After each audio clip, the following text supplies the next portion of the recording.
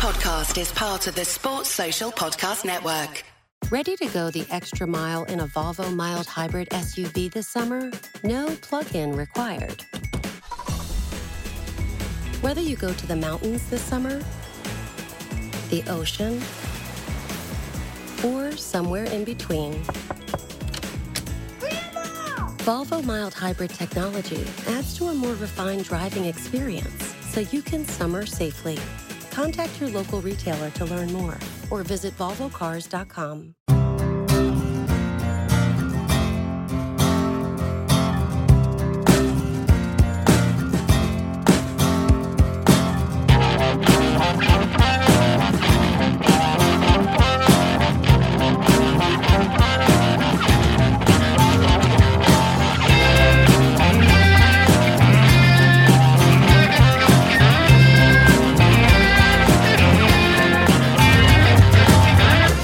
Welcome to the 5-Year Plan podcast. Whee! Oh, those are some hungover ways. It's the first pod of 2023. Nearly got the year wrong. And Palace kicked off the year, ended the last year on New Year's Eve with a 2-0 win down at Bournemouth. Much needed 2-0 win. So hopefully the mood of the pod will be much more buoyant than it was over Christmas. Joining me, Joe Walker. Joe, how are you? I'm very well, thank you. Always good to be on. How are you? Good. I'm good, thank you. Happy New Year. You seem in good spirits for someone that I know ventured out on New Year's Eve. Yes, because it was local. I only went out in Croydon, so a tram ride away. So I'm okay by now. I don't need the 2 days. So just 1 day was enough. A tram ride away sounds like a sort of country and western song, but set in Croydon. Don't know how that would go down. Probably not great. Grace Matheson is also here. Grace, I know you also went out as well, but you're looking fresh as a daisy as well. Guys, what is the secret? Wasn't looking quite so fresh yesterday, I don't think. So the day after is probably the way to go. There we go. Great to have you here, and we'll be chatting about that 2-0 win imminently. Before we do that, a drum roll for random patron, please. It's Sarah Adamson.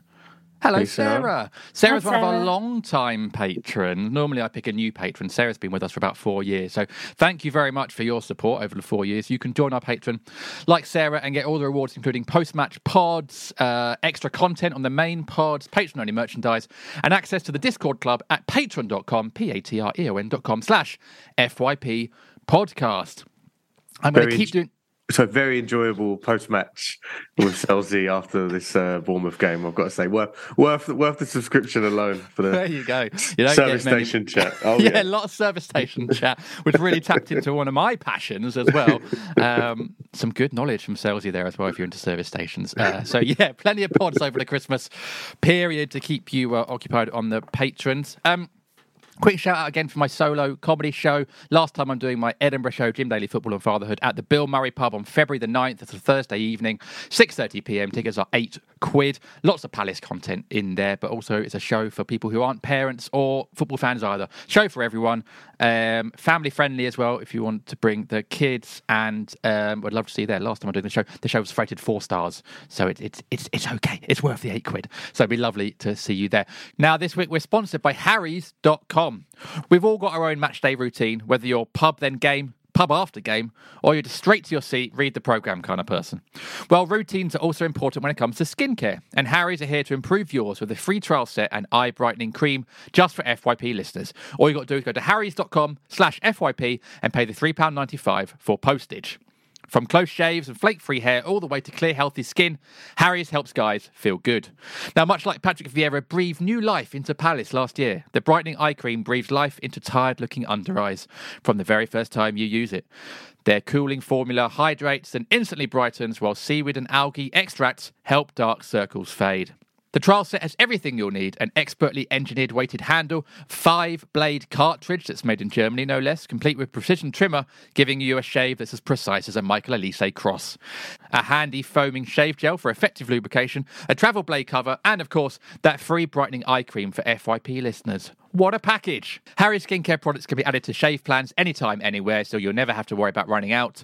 Cleansing and exfoliating before you shave increases the chances of cleaner results, and their products are formulated with 0% sulfates, parabens, or dyes, and are alcohol-free, so no nasties here, unlike Palace's defending against Fulham the other day.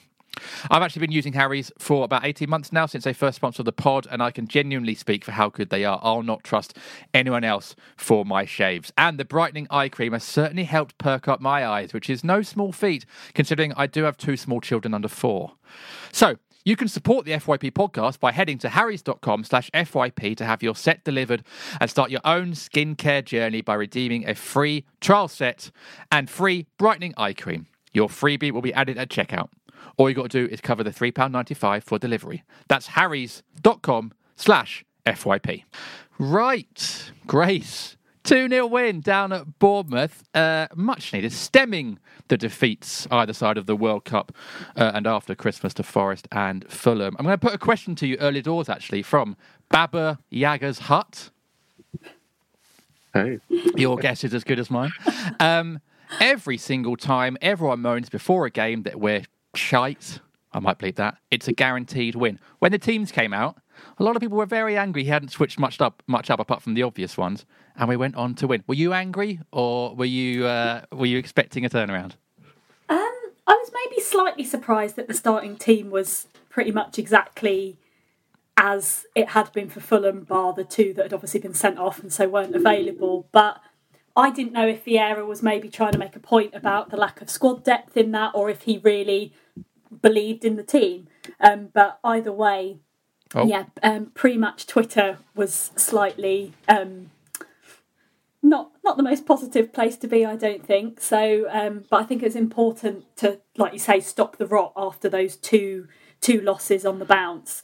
And I think we were maybe slightly lucky that we were playing a team like Bournemouth. But I mean, we'll take what we can get, and it was a good performance, and sort of Vieira was proven right essentially, in that the players put in a performance that we know they're capable of, and I think that's why the Fulham performance especially was so disappointing. It was so poor, but we know that everyone's capable of much more than that. Yeah, it was a better performance, absolutely. It was a much better performance, and as you said, it was absolutely needed. And I said on the post-match pod, I think if we'd lost on Saturday, whenever it was, Monday, when was it? What day is it? Anyway, at Bournemouth, we might be having genuinely, and we don't normally push the boat out on this pod for that kind of extremism, but questions about the manager's future. So I think it was a really timely win. And as you say, it was a much better performance. And Joe, it was the same lineup, barring obviously the players that were suspended and Gahey coming back in. But it was a tweaked system slightly. It looked like he'd gone almost like he'd been listening to the podcast, and he'd gone slightly more defensive with Schlupp alongside Decore rather than in front of him, meaning that Eze had that number 10 position to himself to roam a bit. Elise and Wilf were a bit wider, and Chelsea did take credit for this in the post-match pod. Jordan Ayew, our number 9, in the number 9 position. It did look, and I'm not saying that fans know more than the manager. We would never say that on this podcast, but it did look a bit more balanced, didn't it? And as a result, the performance was more complete.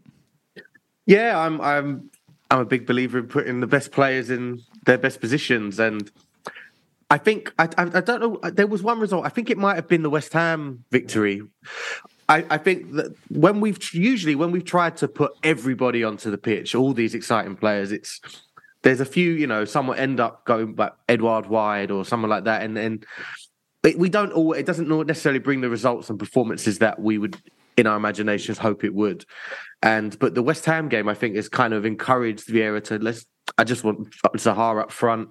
Let's get Eze anywhere where he can get onto the pitch and protect the midfield instead. And it hasn't necessarily worked. It certainly hasn't worked over the last couple of games. So when we saw that lineup, I think, it looked like a huge double down. But as you say, once the game kicked off and you saw, right, there's Wilf wide left, there's Elise wide right, and Eze exactly where he should be. I think we've always got a chance with those 3 players playing in that corner triangle there. Yeah. And Ayew up front, which, I think a single tear of joy was rolled down Roy Hodgson's cheek when he watched Match of the Day that night. It's not ever really been spoken about too often. Chelsea has, but it's not like a big consensus of all the things that Palace fans ask for. It's more for Edouard to get more of a chance up front, or even Lesser Mateta. Will Hughes, I think a lot of people will agree for when they saw the lineup announced, because you're wondering what else has he got to do? How bad have we got to play in order for him to get into the starting lineup again? But Ayew brought his game that he usually does for us, but with that trio of exciting players around him, if he's the centre point in that, again, doesn't offer as much of a goal threat in open play necessarily as we usually expect from him, but just gave Elise so much space to just have one of the best games he's had in the Palace shirt. And Zahara threat in the second half too, especially. It worked. In the end, it was set pieces that we won from. We didn't really score from open play, but we looked way more comfortable and way more confident. And the key for us always, I might be repeating myself here, is we've got the players, but we have to earn the right to play. And I feel like when they're not in their strongest bits, it's really hard. Like Fulham, even before we conceded, it was really difficult getting from the defence to the attacking players that can work their magic. And Saturday, we were back to where we were. Maybe we can get into the fact that I guess Mark Gray returning influences how quickly we can get the ball from one end to another. It ended up actually being one of the more relaxing away performances you'll probably see in the Premier League. It was Saturday. Okay, good. That's good to get that confirmed as well. Grace, I've got your message. That's no problem. No problem at all. As long as your phone's still running, then it should be fine because I got the audio covered. Yes, let's talk about Jordan Ayew then, Grace, because he was that number 9. We've got a question here from I Say Eze is a Vibe, one of our best named listeners. Happy New Year, FYP. Thank you very much. How many more starts does the best striker on the team and Ghanaian royalty Jordan Ayew get? Probably is, actually. I'm only semi-kidding because seeing him as a striker gave me scrappy pre-shutdown 1920 vibes. Who knows? He gives with one hand, he takes away with the other.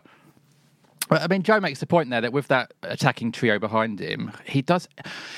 You know what you're going to get with Jordan. Like, you're rarely going to get a 9 out of 10, but you're probably rarely going to get a 5 or 6 out of 10. You're always going to get a 7 or an 8. You know what you're going to get. He might not be the most technically gifted or exciting striker. Although, having said that, I drove a couple of Fulham fans to the Boxing Day game who live up in Cheshire with me. And when the teams came out, the players they were scared of, or not scared of, the players they weren't sure about was Schlupp and Ayew. So I almost wonder if outside of the club, sometimes fans see them differently than we do. But what are your thoughts on Jordan in that number 9? Yeah, I agree. Like you say, he's one of those players that he's never usually the star of the show, but a lot of what he does, I think, goes under the radar a lot of the time. And actually, in the Fulham game, in the first half particularly, I think he was probably one of the best of a bad bunch. But yeah, he wins some scrappy fouls and free kicks and that, which we've been missing, I think, particularly with Jimmy Mack being injured, sort of in the middle of the park, where sometimes maybe we're struggling to get a foothold in the game, and then suddenly sometimes some of them are a bit questionable, shall we say, but we'll take the free kicks we can get. So, no, I think he's an important player to have in the team, that maybe not so much of an unsung hero anymore, because I think a lot more Palace fans are sort of alive to what he does bring, albeit that it's not all singing, all dancing, 20 goals a season striker that we would love to have, but that come with a price tag that is probably out of our remit. So no, I think he's an important cog in the wheel. Absolutely. And I can't remember what we bought him for now. Is it £1 million or something after the loan spell or something? Whatever it was pennies. 2.5, right. I think it was. But yeah, which in Premier League terms is next to nothing. I was just while Grace was talking there, I was just instinctively, I just searched last season's Premier League stats for the most fouled players in the league. Zaha's top, as he tends to be. I think he's the most since records began in the Premier League. He's actually clear of everybody. Ayew's 5th. And then I've looked at the previous season. Ayew's in the top 10 as well. Is he? That is his game, isn't it? That is his, collect the ball and, we often, I guess I knew about Zaha instinctively, because he gets kicked about a lot, but for years I've had to fight for Zaha in these conversations with people that didn't watch us in those kind of leaner years, and going really so much of those jobs. Yes, they're attacking players, but we're asking them to get the ball deep in our own half and really help the rest of the team. And Ayew's probably the encapsulation of that in our side, to the point now where those of us that see us regularly know that that's enough. It does enough for us. It really gets us out of trouble so often that the goals, as long as we're getting goals elsewhere, it's almost it's become a non-issue for most Palace fans. So when he does get a goal, it's just like a lovely little Brucie bonus. This is brilliant. I might call this pod Brucie bonus this week. Well, let's talk about the goals. I mean, it was a lovely little header at the near post, Joe. If you're a Bournemouth podcast, you're probably moaning about the defending for both goals. Certainly that first one, because you can't be leaving someone that free. I think it's Lewis Cook that loses him, but it's really poor defending. And then the second goal, maybe we'll come on to that in a minute because it was nice to see as they score, but no, we'll go with it. The second goal was also bad defending because Palace had a free kick literally about 5 minutes beforehand, and they tried the exact same thing, and Eze hadn't quite connected. So I think defensively, and I know that Vieira after the game shouted out Dean Kiley saying that it was his research that had come up with that free kick routine and it worked lovely, but defensively, I think if this was us, and maybe this was us a few days ago, you'd be very disappointed at conceding those 2 goals. Not that I'm taking anything away from Jordan or Ebbs, but they were gifts, really.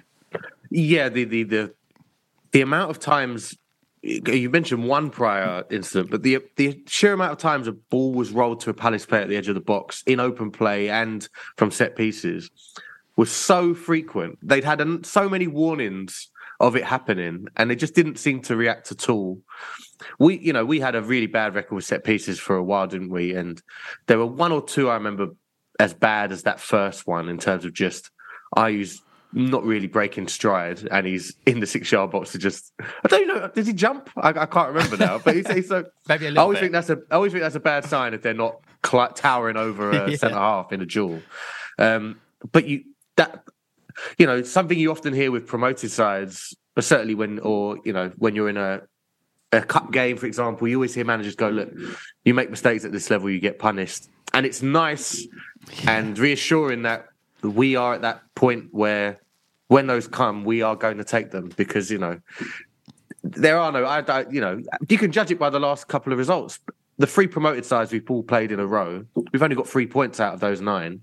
And, there aren't any easy games in this league. And so when chances are offered like they were there, I'm glad that we're able to take them. We need to be more ruthless. We're not, goals aren't, defensively, we've actually got a decent record so far this season. We're kind of in the bottom 5 or 6 for goals scored though. So you've got to take those chances where they come, and we've done ourselves a huge favour by doing so. Yeah, it is. It's nice to see Palace doing the punishing rather than being the punishee. The punisher or the punishee? Anyway, seeing Ebbs score, Grace, it's always fun. It's always nice, isn't it? Like, I think the one player that will always put a smile on your face when he scores a goal. It was a really, really well taken goal, but I thought his performance in general was quite good as well in that numbers 10 position. So really, I'd say rounded off a good performance with a well taken goal.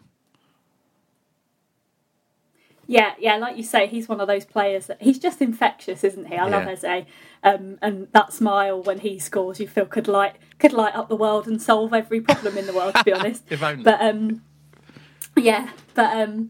No, I thought it rounded off a good performance, and I can't remember who it was, at Garth Crook's Team of the Week, where he said if Eze can sort of keep injury free and keep converting goals, that he thinks he'll be a top 4 player, and I think that's not a huge surprise to those of us that have seen him and know what he's capable of now that he's had that bit more time consistently playing and getting those minutes. But like Joe said earlier, seeing him in the right position and where he really thrives rather than trying to sort of fit square pegs in round holes. And like you said earlier, seems to work when we've got him, Wilf and Elise on the pitch. You know that they're capable of good things. So, but like you said, the fact that the goal came from a situation that we tried however many minutes earlier and they hadn't learnt their lesson. And I think I heard somewhere that Bournemouth have conceded the most goals from dead ball situations of any team in the league. And if that's how they're defending, then it's not hard to see why that is. But no, we'll take it. Two decent enough goals and a clean sheet. Absolutely, yeah, clean sheet as well. The only, I would say, thing that took the shining off was Joachim Andersen celebrating for the Eze goal. Don't know what he was doing there. It's like classic dad dancing. It's like me when I used to go out on New Year's Eve. Absolutely appalling. But two lovely goals. And just really quickly then, Grace, because I don't know if I asked you this earlier, but one of our listeners, Jerome Gavin, hello Jerome, said finally after calls, we're going back to the two midfielder thing, from calls from fans all season, Vieira plays two holding midfielders and we look so much better. Eze in particular looked far freer. Is this the secret to unlocking the best out of the current squad? Do you think this is something that Vieira will go forth with? Is he dangling a bit of fruit in front of us and then take it away, or do you think the performance on Saturday will prove that it's the way forward?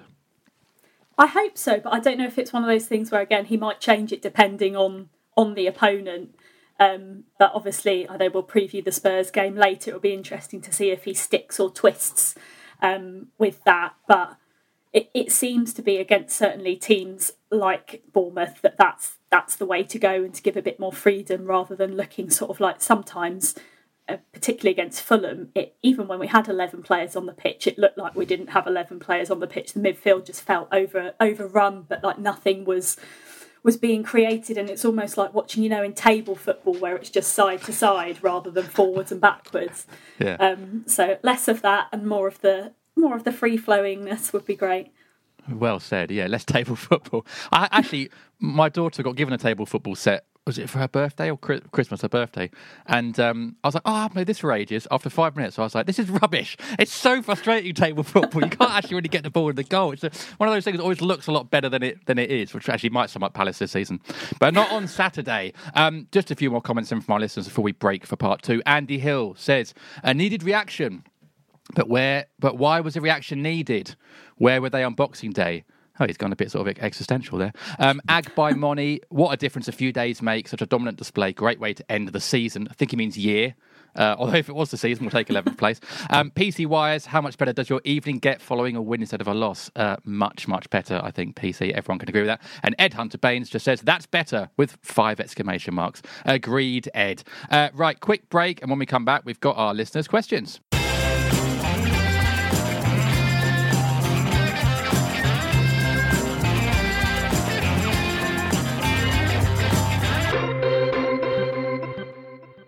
We all take on different roles every day. 1 minute you're a parent, the next a chef, or a driver. That's why the Volvo XC40 Recharge is designed to be as versatile as you are. It's fully electric and includes a 360-degree camera, Google built-in, and more. Contact your local retailer to learn more or visit volvocars.com/US. The Volvo XC40 Recharge, for every you. Some equipment optional. Google is a trademark of Google LLC. We all take on different roles every day. 1 minute you're a parent, the next a chef, or a driver. That's why the Volvo XC40 Recharge is designed to be as versatile as you are. It's fully electric and includes a 360-degree camera, Google built-in, and more. Contact your local retailer to learn more or visit volvocars.com/US. The Volvo XC40 Recharge, for every you. Some equipment optional. Google is a trademark of Google LLC. Weddings are a celebration of finding the perfect fit. And with Indochino, you can design a custom suit made to your measurements. Go to INDOCHINO.com and use code PODCAST for 10% off any order of $3.99 or more. My brother-in-law died suddenly, and now my sister and her kids have to sell their home. That's why I told my husband we could not put off getting life insurance any longer. An agent offered us a 10-year, $500,000 policy for nearly $50 a month. Then we called SelectQuote. SelectQuote found us identical coverage for only $19 a month, a savings of $369 a year. Whether you need a $500,000 policy or a $5 million policy, SelectQuote could save you more than 50% on term life insurance. For your free quote, go to SelectQuote.com. SelectQuote.com. That's SelectQuote.com. SelectQuote. We shop. You save. Full details on example policies at SelectQuote.com/commercials. It's time to get your checking account to zero with free checking from PenFed. That's zero ATM fees, zero balance requirements, and zero time spent waiting for your paycheck to direct deposit because you can receive it up to 2 days early. Open your account with just $25 and see how big zero can be. Apply online today at penfed.org/free checking. Early direct deposit eligibility may vary between pay periods and timing of payers' funding. To receive any advertised product, you must become a member of PenFed, insured by NCUA. PenFed's got great rates for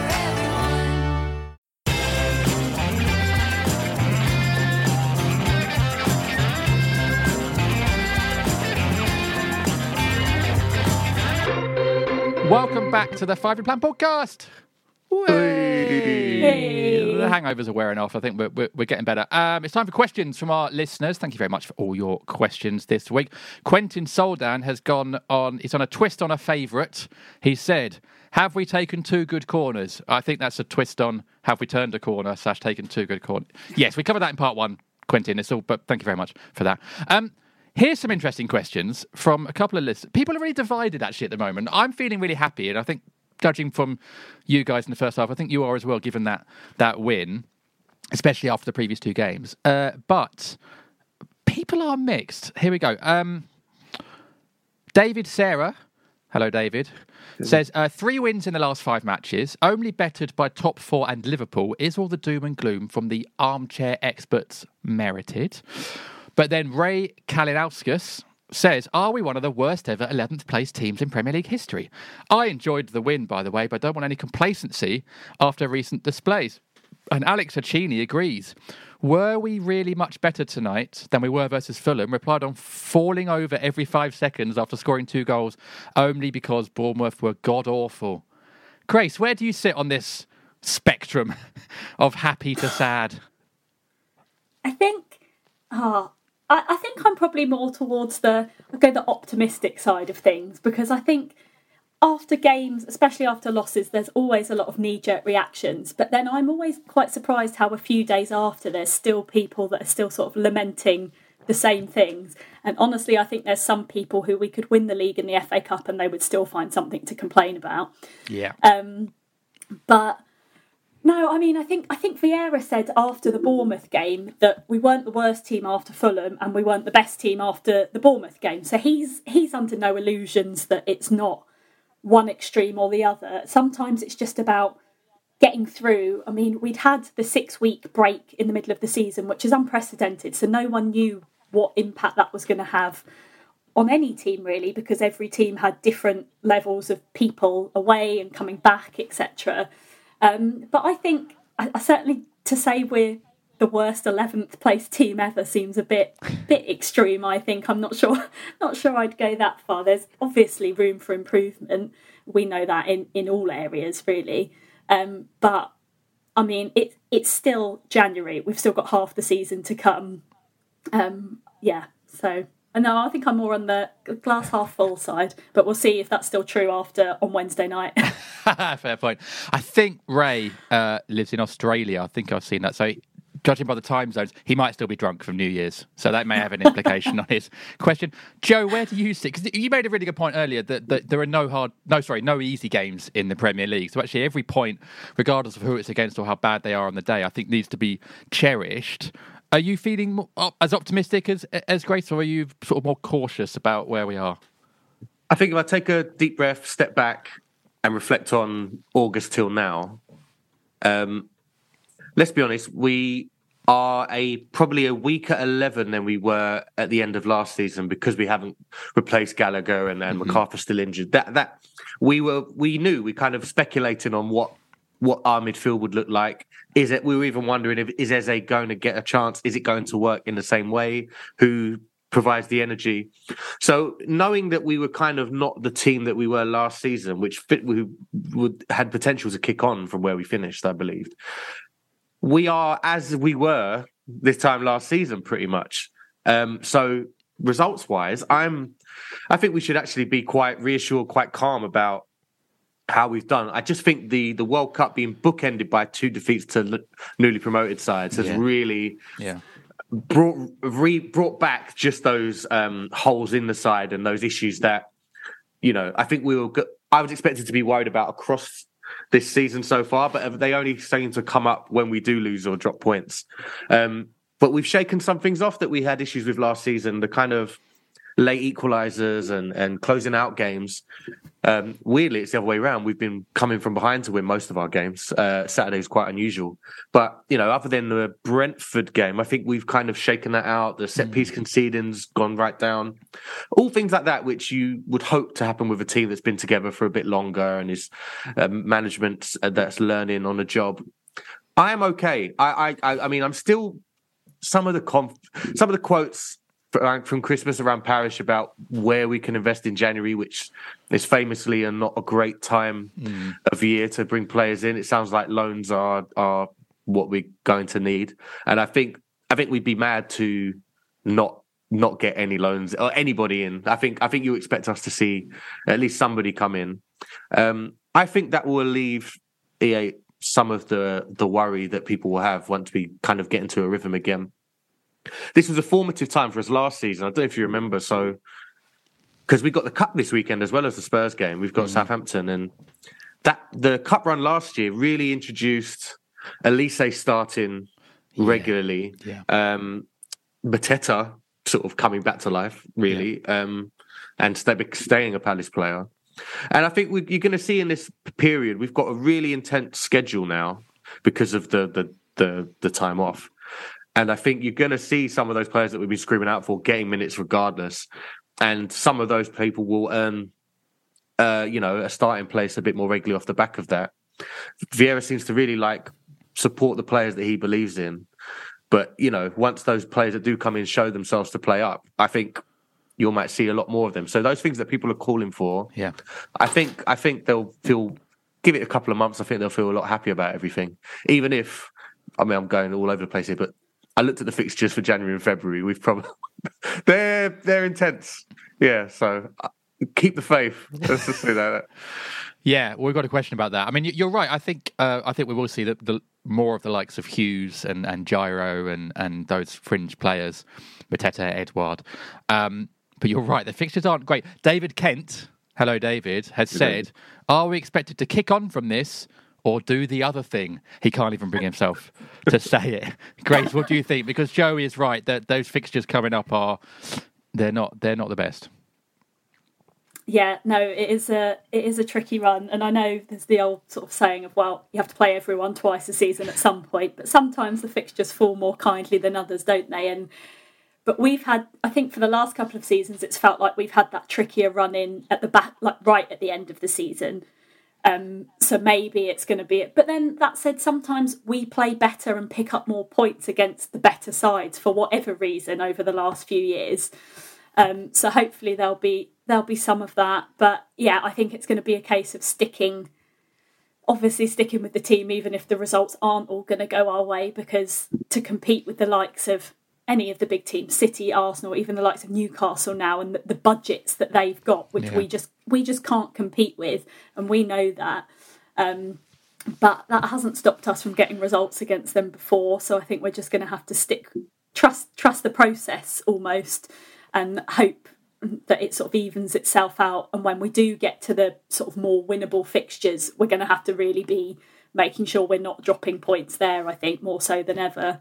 Yeah, the 0-0s against Arsenal. No, sorry, we lost to Arsenal, didn't we? The 0-0 against Newcastle earlier this season. It's starting to look like a real result, given how they've done. They're doing absolutely fantastically. Just on that last point, Vieira does seem to have a way, more so than any other manager I can really think of pulling a result out the bag when he needs it. And Saturday really felt like, as you said, a result was needed. But there's a couple of times last season, I think it was either Wolves at home or Everton at home. One of them, maybe Everton at home. So we had that tough run, I think, where we lost 3 on the bounce in late November. And then after January, it was either Wolves away or Watford away. Maybe it was Watford where we'd Watford away was the one where we hadn't won in a little... Yeah. The spell had been quite extended. And he does seem to just do that, doesn't he? Yeah, I've got full confidence in him as a manager. I think the not picking people's favourite players and stuff like that, certainly the noise pre-kickoff at Bournemouth was the most disquiet I've probably seen towards him so far.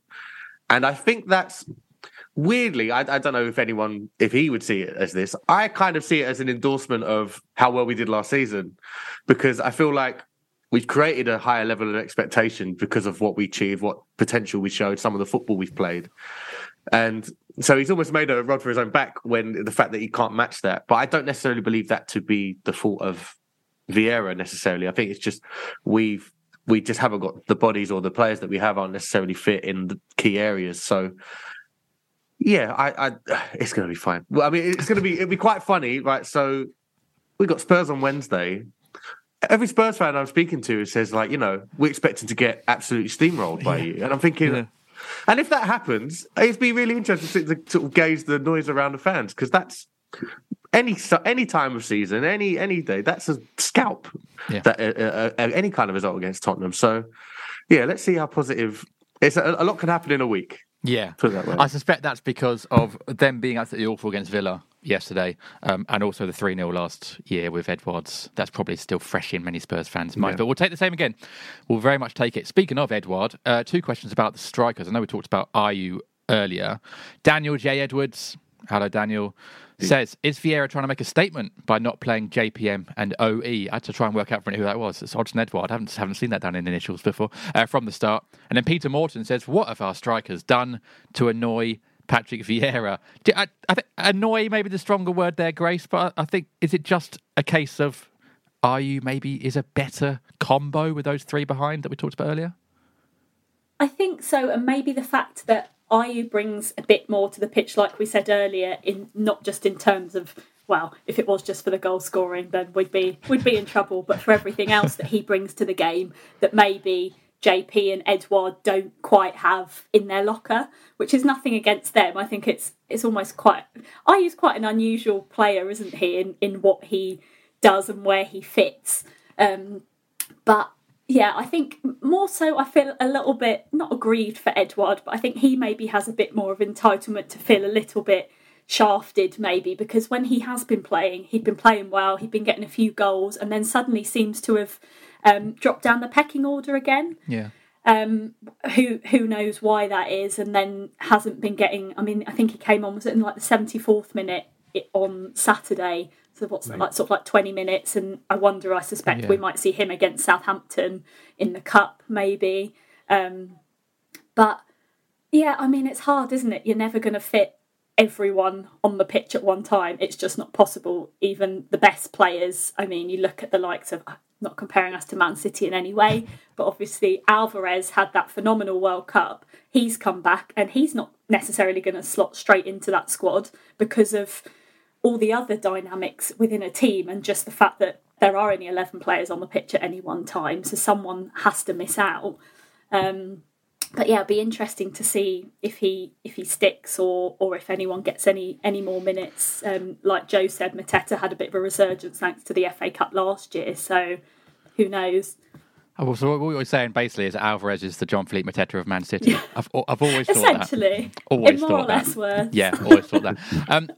Actually, as Grace was talking there, Joe, I was thinking, actually, is it a case of when you've got Edouard or Mateta up there, they don't quite offer what Ayew does? Maybe they might offer more of an attacking threat, or maybe, I don't know, more of a threat in the air. But is it almost a trade-off that if you want Ebbs in that number 10, you probably need Ayew up there? But if you're going to go with JP or Edouard, maybe you're looking for Ebbs to play a different role / not even play. I mean, I don't. That's not how football works. But in my head, I'm thinking, is that kind of maybe a trade-off that Vieira might be finding himself with? Possibly. I think as maybe my measurements are based off. I remember I used to defend Benteke a lot on it, and I would say, he's not as mobile, so asking him to press and do the defensive qualities is pointless. But Mateta and Edouard they're relatively more mobile as forwards, but the work behind them, they're not necessarily. That's not what either of them are into. And despite all of Mateta's qualities, I think I thought both of them played very well when they come on against ball. Both had chances at goal anyway. Mateta's kind of general chaos factor. It is. That sounds like his army rank, general chaos. Yeah. Yeah, but it's quite intangible. Like I can imagine as a coach or a manager, if you it's hard if you can't quantify that in your stats and the GoPros and the vests that they all wear and stuff. Not GoPro, Stat Zone. What's the one that they? I knew what you meant actually, even though that is the wrong word. Yeah. Yeah. Stat zone and so or something, yeah. stat zone, yeah. I can imagine for a manager, if you're kind of on the fence about a player, you're not starting someone like that. You have to really, really believe in that kind of unknown quantity. A bit like years ago, Neil Warnock's had a great interview once about Alassane and Dye. Do you remember his favourite Palace? Yeah. Who is completely, pretty much out of football now, or playing in some really remote sort of division in Eastern Europe. And he just said, like, I think someone in Athletic might have interviewed him. Someone interviewed him anyway. And he said, Neil Warnock just believed in me, where lots of other people were kind of not. And he said, when you have to really be that faithful in a player to play them regularly. And I think someone like Mateta maybe hasn't earned that for a little while. Edouard, I think, is more unlucky. I think Edouard, by the consensus, he's probably the better, more technical player, has more of a pedigree goal scoring wise. Hit that that was probably his best run of form starting games around October, November that he's had for Palace. Scored against Chelsea and, excuse me for a second, scored against Wolves. He scored against? No, but I remember he set up a goal, Zaha's winner against Wolves as well. And and then he was kind of, by the time he got to the break, he was out of the team, and really frustrating for him, because strikers, I imagine, it's quite a confidence-based position more than them and goalkeepers. I imagine it's so much of it is dictated on just kind of how confident you can stay in your abilities. And I think we're better when they are starting on the pitch, but I think we'll probably see Ayew start up front again against Tottenham. It's almost like this new way of, we would argue in Ayew's case, it was often, you need him wide instead of Elise in these games away from home or against top six opposition, because we're not going to see as much of the ball. And so we need to kind of, make territorial progress, if you like. Putting him up front kind of enables us to do that, but also have Elise wide to play as well, potentially, as he did against Bournemouth. So I imagine we'll see a bit more of it. And if we still score goals with that, then I imagine we'll probably see it until it doesn't. Because I imagine the first game we don't score with Ayew up front, I think you'll see him drop out again. It's very kind of like winner stays on, almost, which I'm not against, but we'll see. I'm into it anyway. I think they can all count themselves unlucky, but I'm into whatever works. Yeah, I'm not against winner stays on as long as whoever comes in does a job. You'd think they'd both be sort of champing at the bit to do so. Alisson and Dye, by the way, what a lovely random Palace player shout. Still playing, you're right. He now plays in Kuwait. Nice. And actually, his career path would be a great quiz for one of those Twitter quiz accounts. We are easily the biggest club that he played for, and he's played for at least 15 clubs.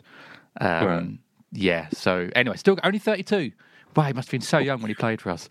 Well, if we're a bit short in January, give him a call. 32, born 1990, so he must have been 19, 20 when he was playing for us. Yeah, very young. Real cult hero, Alisson and Dye. Lovely. Let's move on, because I got a question about Zaha. Do you guys want to talk about Zaha, or are you bored of talking about Zaha? In which context? In terms of his future? Not actually in terms of his future, no. So maybe a bit different. It's from Robin Mickelberg. And Robin says, Zaha seems really off currently. Great drive with the ball today, but in the final third missing his usual spark. Am I going crazy? Crazy? Is he going crazy, Robin? I think maybe he's not been as on it as we've been used to him doing. And I know that I've got him in my draft fantasy team, and I've had him for like the last 4 years, and I'm so loyal to Will. Thank you so much for being the person that brings up fantasy football that isn't me. That's great. I feel vindicated. And I hardly ever bench him, because usually when I do, it's when he pipes up. So I dropped him this week in the hope that it would have the impact. And I mean, it didn't, but he didn't have a bad game. But I think, it has been a bit quieter recently. But I mean, it's hard because we've been reliant on him essentially being the talisman for so long. It's just not possible really for anyone apart from the top players to maintain that consistently. Everyone's going to have peaks and troughs. So I'm hoping that he'll pick up again maybe now that everyone else has sort of picked up a bit. But yeah, it's nice to have had. At the same time, it's nice to have had a good result on Saturday and to be talking about the other players as well. So Elise, Eze, not that they ever go under the radar anyway, but that it's not just Wilf, and that if Wilf's in previous seasons where if Wilf hasn't done anything, that's it, we've got no chance and we're going to lose the game. Yeah, I think, Joe, were you on the pod last week where we were talking about Wilf's year? I can't remember now. We were talking about, it was Wilf's... this is actually technically his best. Sorry, 2022 was his best year in the Palace shirt in terms of numbers. And we're obviously only. I wasn't on that. That was your end of year. The end of year pod. Yeah. And we're talking about Zaha, and obviously we're now into the next year. And I wonder if it's just a symptom of the fact that, as Grace says, we've got those other players now. So we're just maybe not even in terms of the team is focusing on Wilf. Maybe we as fans just aren't focusing on Wilf as much. We're not looking to him as much during games because we know we got Elise, who I thought was fantastic on Saturday, and Eze as well. So, maybe he's not. It might feel like he's not popping up and doing the bits he used to, but actually, like stats wise, he kind of still is. If you look at last year, but maybe just the focus has shifted to other players, so it doesn't feel like, unless he bangs in a hat trick, it doesn't feel like he's playing particularly well, even if he's actually just doing his job for the team. Yeah, I mean, naturally, his style of play has changed a little bit. He still will I mean, there was a run in the second half against Bournemouth where it was old school Wilf carrying the ball from kind of edge of our D 2/3 across the pitch, and then it going out for a throw or something like that. And in terms of taking on players, I think he knows he might have. While he's still quite very great athlete for his age, if you compare him to somebody like Eden Hazard, who's only a year older and is almost kind of on the beach career-wise. Yeah. Like he's got Wilf could play to his late 30s if he wanted to, physically, but you're not going to be that tricky person all the time, especially if people are expecting you to do it to this day. So I think Elise is a lot higher in the take-ons successfully in Europe at the moment than Wilf. But on another day on Saturday, could have easily there was two passes in behind Bournemouth's defence. One in the first half to Ayew, who wasn't quite quick enough to get there. And it still went out for a corner. May have been the corner that we scored. He scored from even. Yeah. So I'd count that. That's still like making a big difference. And the second one was to Edouard, who tried to dink it over the keeper, and it was a good save in the end. Wilf then, I think, gets a shot off from that same passage of play, and a really good block. So on another day, could have had a goal and assist in that game. I still think he's a massive part of our side. I think kind of take it for granted a little bit, just how comfortable he is on the ball. Yeah. How often things pay off when he does try them. I do think that I don't like him up top. I'll be honest. It has worked in some games, but I think we play better when he's able to get the ball as often as possible. And the Fulham game was a great example of him being so isolated because it couldn't work, or he was that kind of.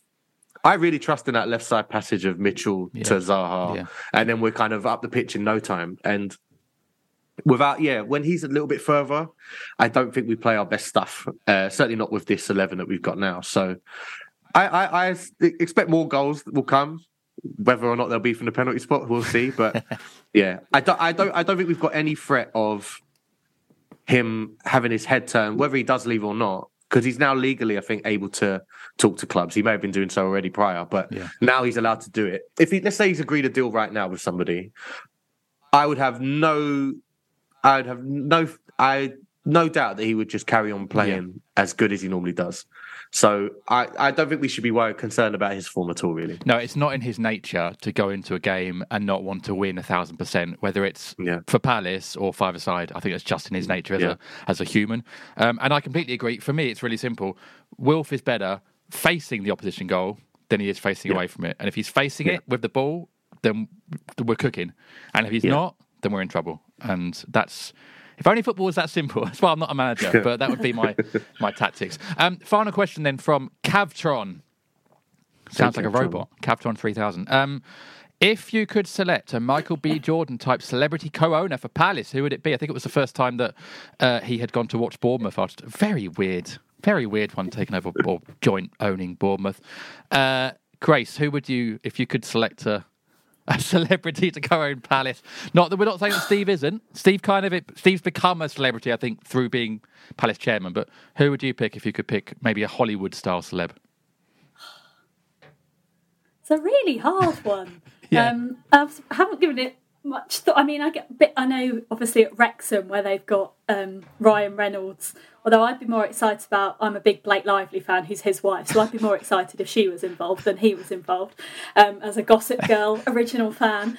But no, I don't know. That's really hard. Maybe another, because Michael B. Jordan is Marvel film related, isn't he? So maybe someone else from one of the Marvel films. I don't know. I'm terrible with names. Who plays Iron Man in Marvel? Robert Downey Jr. I'll have him. I think he'd be quite good. Jr. Based on nothing other than that I like him as Iron Man. That'd be entertaining. I think, given his history, that'd be very entertaining. If we can try and get Wrexham to play Palace, then maybe we can get Ryan to convince Blake to buy Palace or something. Maybe that's the route to take. Joe, anyone crop up for you? Yeah, I think you've got to go big. I think you want a franchise star, someone that's oozes charisma, and somebody who has a lot of their own money, not just I mean, rich even by Hollywood standards. Rich. I'm thinking Vin Diesel. And what's his catchphrase in the Fast and Furious franchise? Family. It's all about family. And what better club than Crystal Palace? He's electric, and I feel like he's legally not allowed to lose any fights in his films. He has that written in. I'm sure that there's probably a deal he could strike with the Premier League. He's got that kind of pizzazz where we go unbeaten all season. Yeah, I love that. And bring it on. I mean, also, he's very committed. He's done literally 9 Fast and the Furious movies. So he's not going to leave. He'll be committed to Palace because he's committed to Fast and the Furious. So great shouts. Love that very much. Tweet us, listeners, who would you like to have as your celeb owner at FYP Fanzine? Let us know what you think. Right, quick break. When we come back, winners and losers.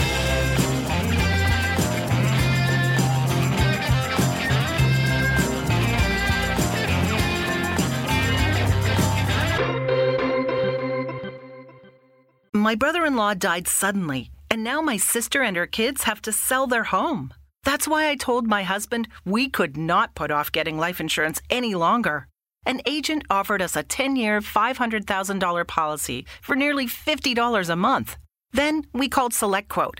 SelectQuote found us identical coverage for only $19 a month, a savings of $369 a year.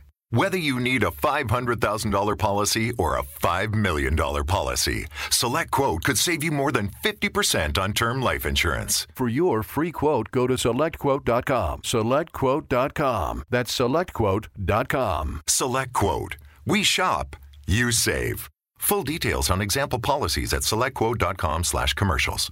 My brother-in-law died suddenly, and now my sister and her kids have to sell their home. That's why I told my husband we could not put off getting life insurance any longer. An agent offered us a 10-year, $500,000 policy for nearly $50 a month. Then we called SelectQuote.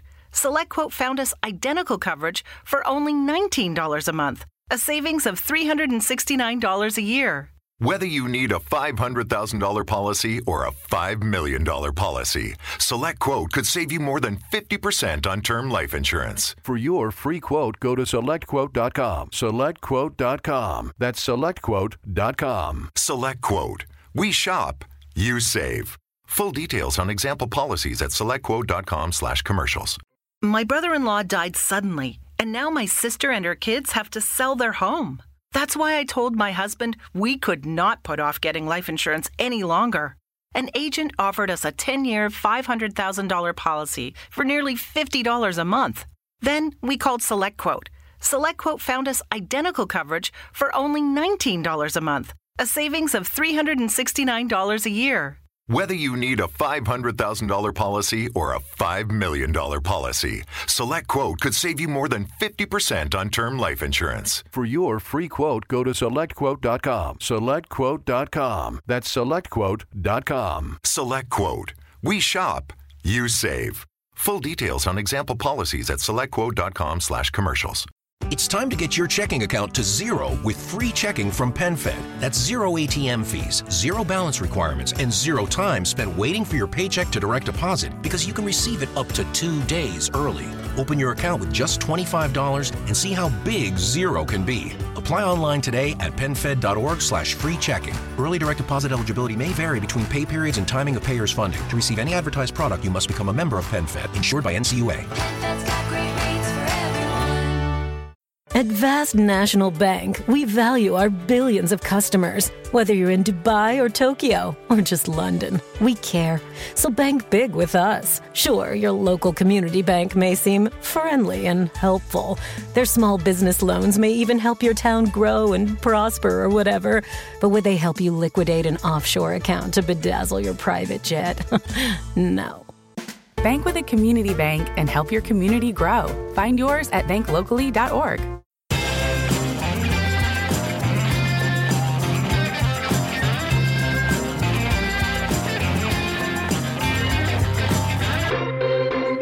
Welcome back to the 5 Plan Podcast.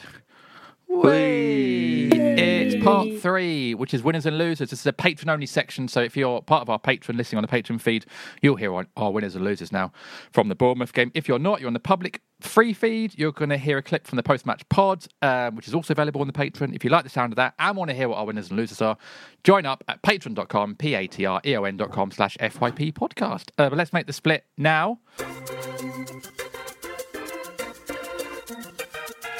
I think at this point we should declare that we should have a section of the podcast called Ask Selzy with a little jingle or something. Do you know what I mean? You need to get on that. All right, we'll do that for 2023. That'll be our plan. I can definitely do that. And ask Selzy. Yeah, I'm going to do that. I'm going to do that. Very fantasy football-esque, I reckon. Well, mate, all my life I just aimed to try and be like fantasy football, so I will take that. Two questions. One from Tim Bayers. Hello, Tim, who said... Well, he's asked a question about Gahey. We'll get to Gahey later on, because obviously he was back after his suspension. But his second question, will Adam be delighted that Vieira has finally tried RU up top? I seem to recall him making a strong case for giving Jordan the go as number 9. And in a similar vein, Mike Clark, one of our patrons, said, did PV finally listen to Chelsea's advice on RU as the central striker? Adam, how much credit are you taking for RU's goal and Palace's win today? Well, you need to check your list of subscribers, JD, and see if there's a French bloke called Patrick Vieira that's paying his few quid a month to listen. Maybe he is. But what it shows is you play the number 9 at number 9, you play the number 10 at number 10, you play the 7 and the 11 on the sides, and hey, presto, who knew? No, I'm being slightly facetious. But no, I've said to you for a little while, as the listeners have remembered, that, on odd occasions that I felt that RU, probably that is his best position. I don't think he's quick and goes past people, but I think his hold-up play is good. I mean, his ability to secure the ball today didn't go unnoticed by Gary O'Neill, actually, who mentioned it in his post-match press conference, how he thought we were dangerous on the break and how good RU was at securing the ball to get the other players in the game. And, perhaps we might see the renaissance of the Ghanaian prince a la Roy Hodgson season 1920. Was it then? Yeah. He scored 9 goals and was 9. the player of the season, wasn't he? Yeah. Is that right? I think so, yeah. So I do think he's got the qualities for it, JD, and I think it might suit him more than being a sort of out-and-out attacking player. The fact he wears the number 9 probably is a clue in the fact of his preferred position. And I think he has said publicly at some point, because I've certainly got it in my head, that he prefers to play as a centre-forward. And, I think I said to you on Monday on the podcast with Dom that I felt Mateta is actually our only centre-forward outside of RU in terms of being a real sort of number 9, if you like, because I think Edouard is more of a 10, really, you know, more of a player with good feet that comes onto things and stuff. But, you know, he's done all right this year and I've been pleased with him. But it was very good to win today and Jordan to get on the score sheet, although for all my friendly backslappers there amongst our patron subscribers, I have to also caveat that by saying I'm not sure there are many Premier League teams you'd be able to score a corner like that against, where you get a free header 6 yards out to put in, and likewise the second goal.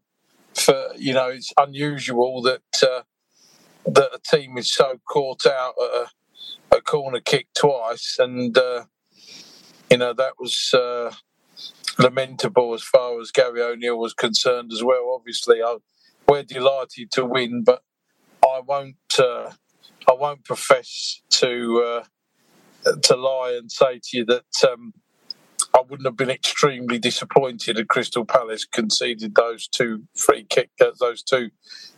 corner kicks today in the manner that they did. I guess today is proof that actually he does believe in this team and sticking with the players, giving them an opportunity to make up for Monday was the right thing to do. Were you surprised when it was a similar lineup, or given what we've seen from Vieira over the last 18 months, were you expecting him to maybe not make too many changes?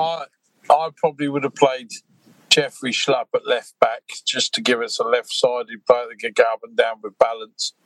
And I would have probably played somebody like Luca in midfield, who was ill apparently, so he wasn't involved anyway. But I don't think there's very much else he can do.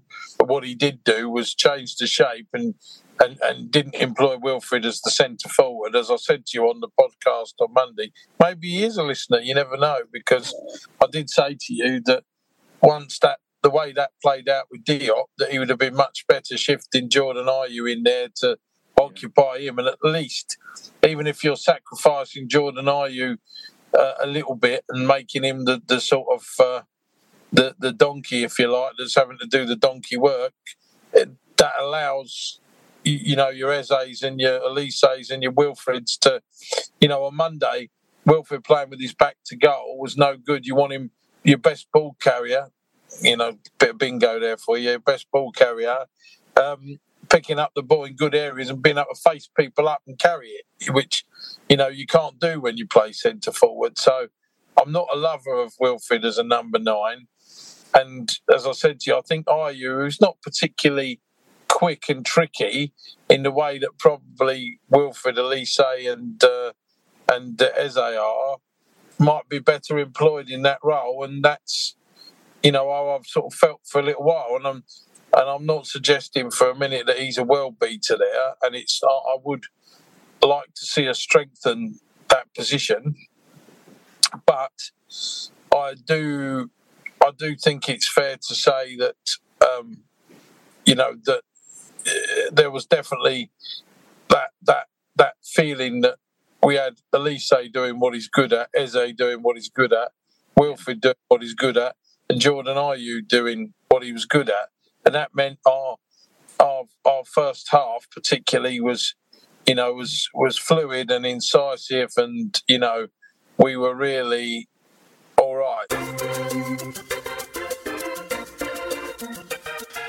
Right, that was our winners and losers. If you want to hear what they were and you enjoyed that snippet from the post-match pod, sign up at patreon.com, patreon.com/FYP podcast for that every week. Right, after the break, time to preview 2 games against Spurs and Southampton.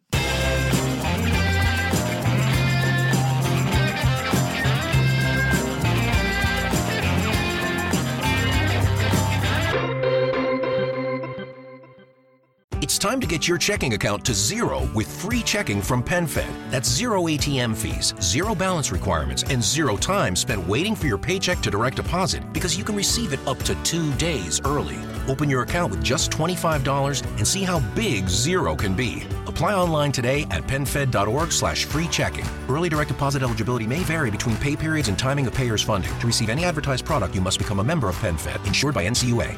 That's got great rates for everyone. It's time to get your checking account to zero with free checking from PenFed. That's zero ATM fees, zero balance requirements, and zero time spent waiting for your paycheck to direct deposit because you can receive it up to 2 days early. Open your account with just $25 and see how big zero can be. Apply online today at penfed.org/free checking. Early direct deposit eligibility may vary between pay periods and timing of payers' funding. To receive any advertised product, you must become a member of PenFed, insured by NCUA. When it comes to business and meeting travel in Orlando, it's never business as usual. Sure, I could go on for days about all the incredible places to hold your meeting, or the innovative industries that will make you feel right at home. But Dr. Michael Edwards of Ocean Insight said it best. Orlando is as much a business capital as an entertainment one. And when work wraps up for the day, the evening is just getting started. I'd love to tell you about all the 46 Michelin-rated restaurants, or the array of outstanding dishes that'll have you coming back again and again. But Executive Chef Guillaume Rabin of Lake Nona Wave Hotel can sum it up better than me. Orlando has a world of artisans, so you can try incredible cuisines from across the globe. It's so true, and there's so much more. So dive in and see what's happening in Orlando, where the possibilities for business travel are unbelievably real. Learn more at orlandoforbusiness.com. It's time to get your checking account to zero with free checking from PenFed. That's zero ATM fees, zero balance requirements, and zero time spent waiting for your paycheck to direct deposit because you can receive it up to 2 days early. Open your account with just $25 and see how big zero can be. Apply online today at penfed.org/free checking. Early direct deposit eligibility may vary between pay periods and timing of payers' funding. To receive any advertised product, you must become a member of PenFed, insured by NCUA. When it comes to business and meeting travel in Orlando, it's never business as usual. Sure, I could go on for days about all the incredible places to hold your meeting, or the innovative industries that will make you feel right at home. But Dr. Michael Edwards of Ocean Insight said it best. Orlando is as much a business capital as an entertainment one. And when work wraps up for the day, the evening is just getting started. I'd love to tell you about all the 46 Michelin-rated restaurants, or the array of outstanding dishes that'll have you coming back again and again. But Executive Chef Guillaume Rabin of Lake Nona Wave Hotel can sum it up better than me. Orlando has a world of artisans, so you can try incredible cuisines from across the globe. It's so true, and there's so much more. So dive in and see what's happening in Orlando, where the possibilities for business travel are unbelievably real. Learn more at orlandoforbusiness.com.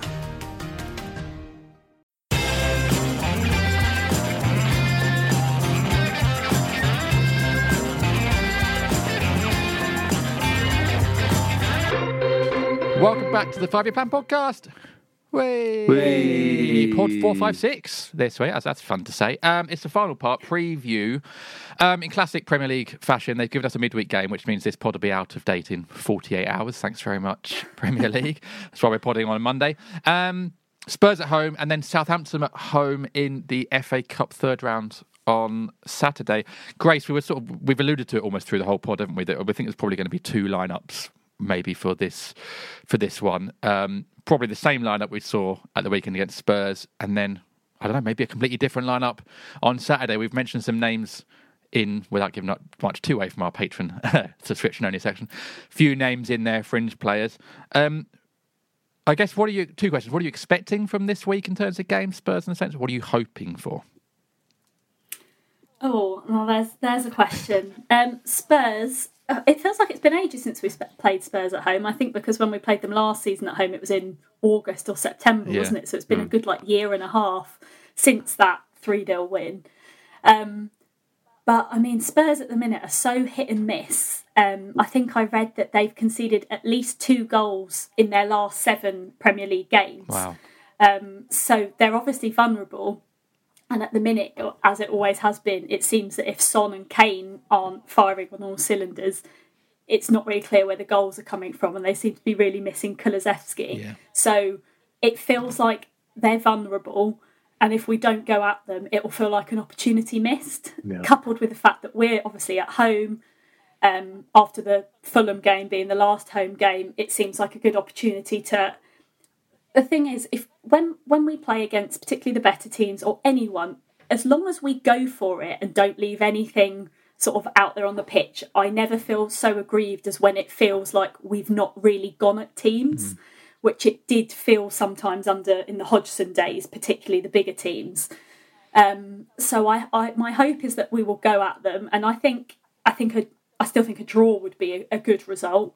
But depending on which Spurs turn up, why not? We obviously will be aiming for the 3 points, and that will be great.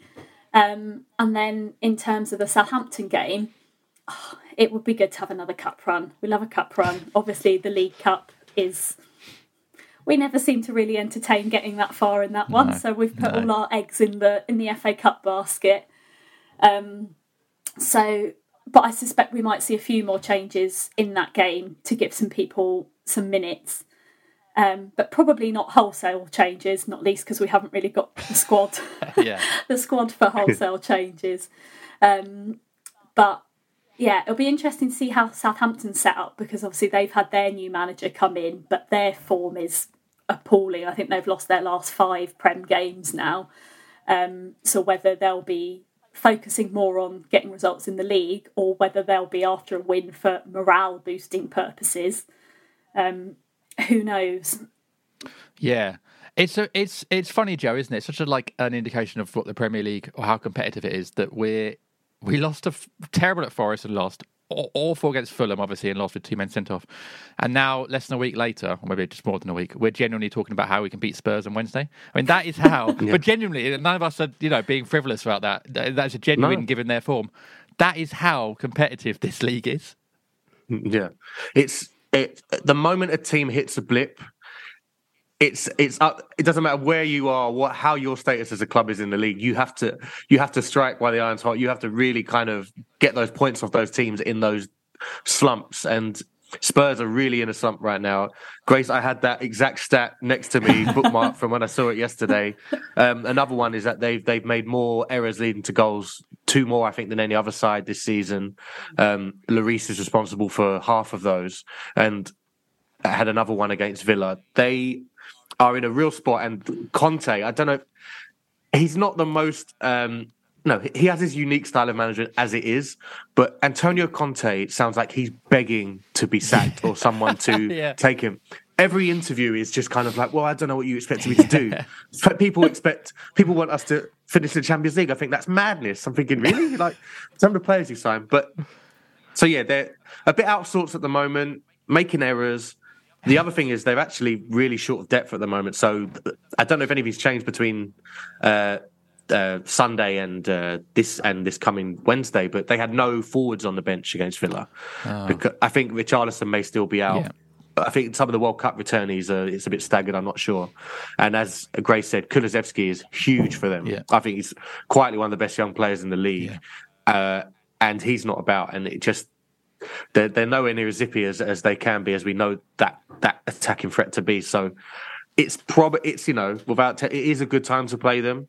It's just about what are we going to bring then? We were appalling away at Spurs last season. I think that, again, another Boxing Day hammer-in. I think we're just not good on Boxing Day. I think that's pretty much it. But that was the 3rd Boxing Day in a row that we've lost 3-0. Yeah, well, there you go. But form-wise at home, I remember, there's the 3-0, but then there was also a 1-1 in lockdown where Schlupp scored, and Guaita, probably one of the best games he's ever had in his career, never mind the Palace. That was the first game back, wasn't it? It was the only one before they then kicked in another December shutdown. It was just like the Homesdale only, I think, or something like that. I think we should be not quite fearless, but I think we should be brave in this game. Yeah. I think we should really put our best foot forward and give them a worry. They've not even they're defensively. They've got players like Clement Lenglet, who's Spurs fans I speak to just think they wouldn't get in the Palace side. So you think you've got to, I back our defence, even with Mitchell missing, to kind of Anderson and Gray have played quite well in that home. Certainly that 3-0. I think Kane didn't have a shot on goal in that game. So I back us to put our best foot forward, as Grace said again, so to keep hopping on the back of these things. But we do play some of our best performances are against these better sides. We really show the best of both sides of the pitch for us in terms of electric counter-attacking and brave and confident defending. So it's actually a game I'm really looking forward to, because these are potentially one of the kind of, these are where the fun nights in Palace history are, these midweek results against bigger sides. That's where our upsets tend to come from. So I'm really excited for that game. Yeah, I mean, Sellers under the lights is always fun. And I think it's interesting. We're coming up this week against two managers under fire, under pressure, I guess. I mean, Nathan Jones maybe less so, but in terms of his length of stay at the club.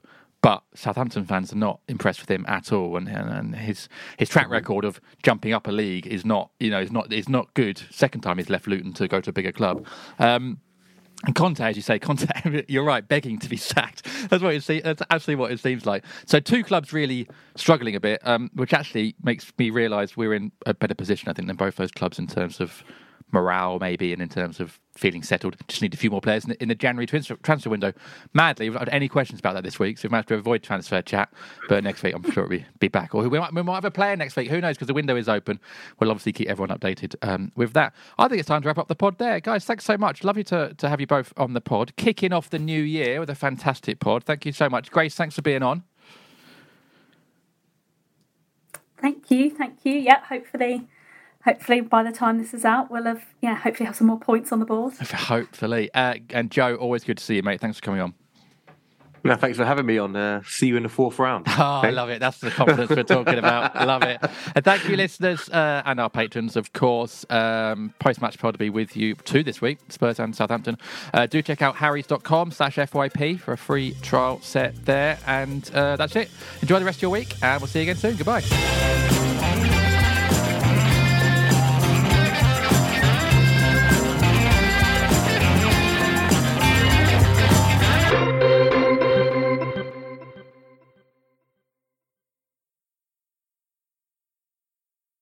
At Grainger, we're for the ones who pay attention to every little detail.